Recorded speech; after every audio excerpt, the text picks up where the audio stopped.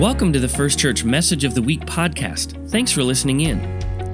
It is the simple people who are the first to get to see the newborn king, shepherds. Most people, even in town there in Bethlehem, had no idea the world was being changed by the birth of this child. We honor the glory and humility of the incarnation when our celebrations are easy, simple, and include the least of these and the outcasts. In this week's Message of the Week, we continue our worship series titled A Simple Christmas with a message from Pastor Jen Tyler. She shares from Luke 2 and highlights the simple celebration that took place at the birth of Jesus. Here is the First Church Message of the Week.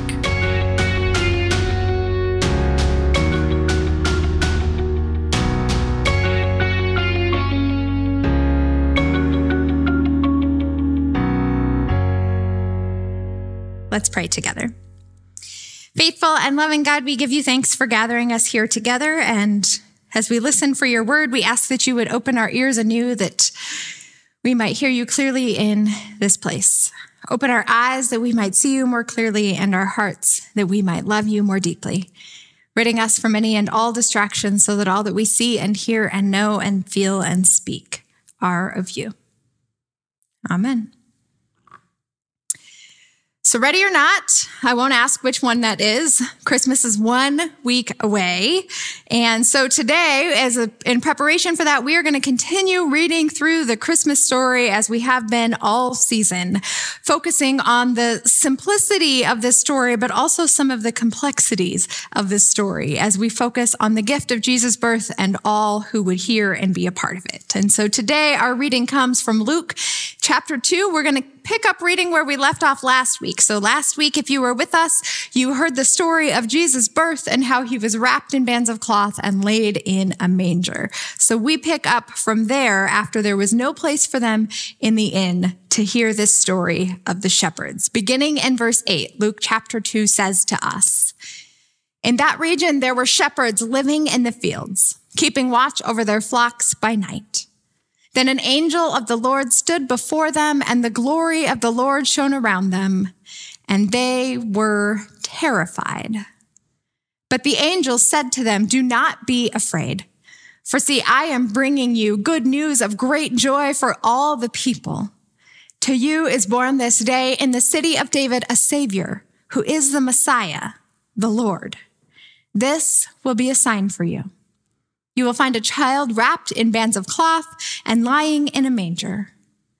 And suddenly there was with the angel a multitude of the heavenly host, praising God and saying, 'Glory to God in the highest heaven, and on earth peace among those whom he favors.' When the angels had left them and had gone into heaven, the shepherds said to one another, 'Let us go now to Bethlehem and see this thing that has taken place, which the Lord has made known to us.' So they went with haste and found Mary and Joseph and the child lying in the manger. When they saw this, they made known what had been told them about this child. And all who heard it were amazed at what the shepherds told them. But Mary treasured all these words and pondered them in her heart. The shepherds returned, glorifying and praising God for all they had heard and seen, as it had been told them." Here ends our reading today. One of the many things that I love about this millennia-old story is that the shepherds as main characters is pretty far from the least expected thing that would have been in that time. The shepherds at the time, as Lori alluded to a bit, were considered, well, unimportant people, for lack of a nicer way to say that. So they were these people who, in their time and culture, we are told they literally lived in the fields, the passage tells us. And they were given this opportunity, these unexpected, unsuspecting sort of people, to take part in not just a world-changing moment as bystanders, but to take part in this as faithful people that we can look up to. In many ways, that reminds me of how we should spend more of our own time and energy in our time and place, lifting up some of the people that maybe we're not good at remembering or giving thanks for or celebrating. Sometimes there are everyday faithful people in our lives that we don't give second thought to because we just kind of get used to them being there or doing all the things or being super volunteers, as some would have it. And I'm glad that we're not in this phase anymore, but it reminds me a little bit of how during the peak of COVID, do you remember when we did that well? When we took time to call out and give thanks for some of our essential workers that we otherwise were quick to overlook before that? Whether that was our nurses and our doctors that we were grateful were in those very full hospitals working long shifts, or they were our teachers that we finally began to realize and appreciate for all that they do all the time and then some. Or maybe it was some of those other folks that we don't tend to lift up as much as we should, like those grocery store clerks who were essential workers too and made sure that we stayed fed. Or maybe even some of those factory workers who did really important work, like make sure that the toilet paper shortage was brief.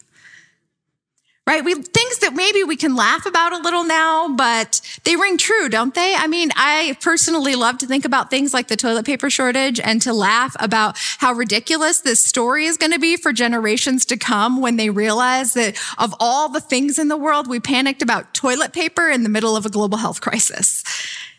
Sometimes the unexpected is worth highlighting and celebrating, though, because it helped us to remember the folks that I don't think about, folks who are in factories, making sure that I have all the things that I need or all the packages from Amazon I don't need, for that matter.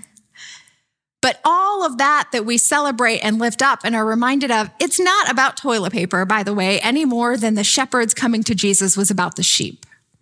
Instead, we lift people up like our grocery store clerks because we know they played an important role in our stories. They made the hard things seem a little bit easier.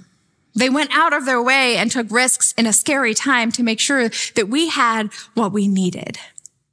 And in similar but different ways, we are called to give thanks for the shepherds in this story too.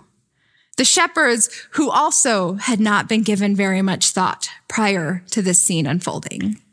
After all, who really thinks about people who are living in fields or working night shifts in jobs that we rarely encounter? Or who thinks about folks who are tending the sheep or stocking Walmart shelves overnight or overseeing an emergency room at 3 a.m.?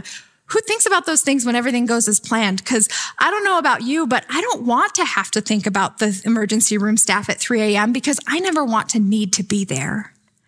But aren't we glad they're there when we do need them? It makes me wonder what else or who else we might be overlooking or that we should be more grateful for in some of these passing days and moments.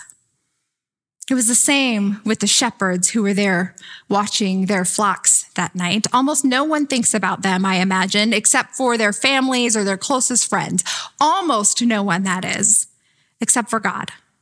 Because God never, ever forgets, especially those that we are too quick to overlook. And it's just like God, isn't it? To choose some of the most unexpected of people to get to be the first witnesses to the birth of Jesus. Here in this story, the shepherds who were hard at work on any night that seemed like every other night for them, as Lori said, having no idea, of course, that the very first Christmas that something might be coming. They were making sure that their flocks were well cared for, and all of the sudden the unexpected happens. When this unignorable interruption comes in the form of an angel who appears to them, fortunately, they didn't reach out and slap them, as some of the children might have. But we are told instead that they are terrified in a moment of the unexpected. It makes me wonder as I read that word, who among us is maybe terrified or afraid of something that's going on in our lives? What in your life might be causing you fear? What are some of those struggles that maybe you're wrestling with that are overshadowing the other themes of this season? Maybe our hope or our joy or our peace. What are you afraid of?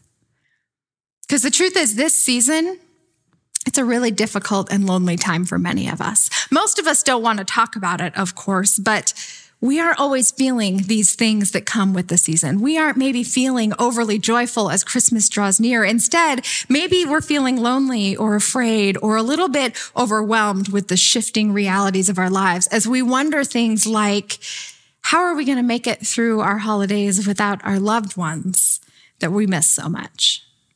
Or how are we going to make it through if we know this might be the last one that we have together? How is it going to feel for us to have traditions that have to look different this year for reasons beyond our control? Or will there be people that we love and want to give the whole world to that maybe we're afraid to disappoint because we can't give them what we wish that we could when the budget's a little tight? Or we wonder things like, how are we supposed to celebrate the Prince of Peace coming when it feels like there's no peace in the world and wars are all around us? How are we going to celebrate in this meal that maybe we are so grateful for, but we aren't yet sure how we're going to pay rent next month? This season is heavy. And it's hard for a lot of us. And many of us maybe blissfully are unaware of some of these struggles that are happening right here and now in our community. Fear of what we don't know, fear of what we cannot understand, or what we long were different. These things aren't new to us, but knowing that it's not new doesn't make it any easier. And so I wonder, whatever it is that you might be afraid of or worried about, I wonder if you might relate a little bit to these shepherds who, albeit in a different way, were terrified in the field that night.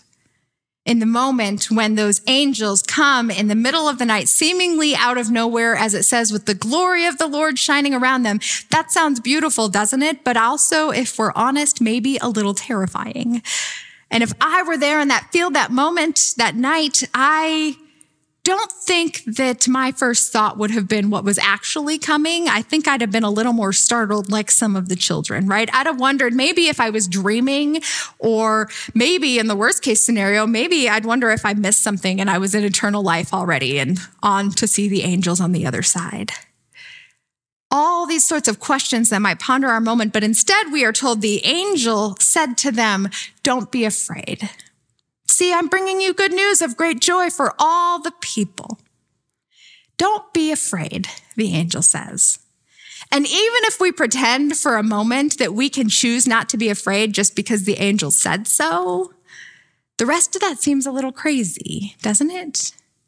That these awful and scary looking creatures, and they had to have been awful because nearly every time an angel appears in scripture, their first words out of their mouths are, "Don't be afraid." Don't be afraid, they say. Now, I don't know about you, but they had to be scary looking creatures, and they announce that they're there to bring good news. I would find it pretty hard to hear good news from a creature that is so scary looking that we are told they were terrified and trembling the moment they saw them. And yet, it continues talking anyway, proclaiming that this good news is about a child being born, and again, in those unexpected times and places, wrapped in bands of cloth, laid in a manger, but that this isn't just any child, they say. It is a Savior who is the Messiah, the Lord.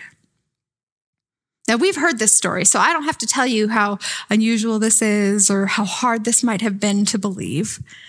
But the shepherds didn't struggle to believe like I think I would have. The shepherds didn't seem to struggle at all. In fact, I don't know if it's the way the angels spoke or the fact that they had seen them at all, or maybe it was that they were scared into believing what they heard, although I have a harder time believing that. But something made them sure in that moment that the angels were worth listening to, and not just worth listening to, but that it was worth acting upon. As we're told that when the angels left them and had gone away into heaven, the shepherds looked at each other and said, "Well, let's go. Let's go to Bethlehem and see this thing that has taken place." And if we kept reading into the next verse, it tells us they didn't just go, but they went with haste. The kind of haste that we are told earlier in the story, Mary runs to Elizabeth with. Haste to go and to see this miracle of God. And it makes me wonder, as I think about all these fears in the midst of that, because mine don't just switch off when I want them to. I wonder if we think about those fears or worries that maybe we have just named, what might you need to release back to God in faith in order to live with that kind of haste that the shepherds had? Not haste for the sake of doing more, not haste for the sake of staying busy, but the kind of haste that they lived with that allowed them to more wholly and fully honor God with all of who they are and all that they were being called to be. The kind of haste that allowed them to hurry their way to the feet of the Savior who had been born that day under the dark twilight sky of Bethlehem. Haste that allowed them not just to rush to see this miraculous child and their Savior, but to also allow them to share that good news with others they encountered, to tell all it says that they had seen, all that they ran into, what they had seen and heard, and to tell it not just casually as it comes up, but to tell it like the shepherds do, with joy, and as often as they can, and to as many people as they can, leaving all who heard it amazed at what the shepherds had told them, amazed at what they had heard. Just as we continue to read this story with awe today because of how the shepherds of all people went out of their way to tell this story and to praise God and to share what they had heard and seen, how are we living in that kind of awe of the ways that God is at work in and around our lives? I am so, so grateful for the ways the shepherds went out of their way in this story to overcome their fear and to listen and to share that we might have this story for us to hear today. I am grateful for the faithfulness of these unexpected characters who, in the midst of a world that didn't seem to know or understand what was happening, they chose to follow and to believe in the direction of someone who scared them enough that they could then go and see for themselves.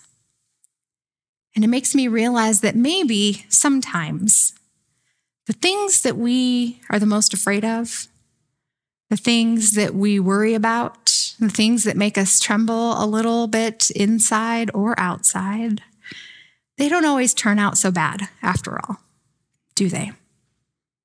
It makes me wonder what some of those heavy or hard things were as we think about the ways that you may be struggling right now. I wonder where your joy in that situation might be. Not to suggest that the situation might be easy or joy-filled in its nature, but to remind us that rarely do our fears or our struggles or our grief stand on their own.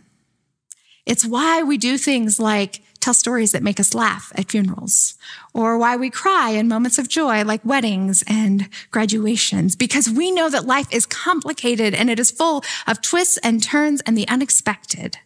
And yet we also know that in the midst of it all, we can hold our joy and our grief and our fear hand in hand with one another. And we can do so in part because we know that we aren't alone in it, but that God is with us.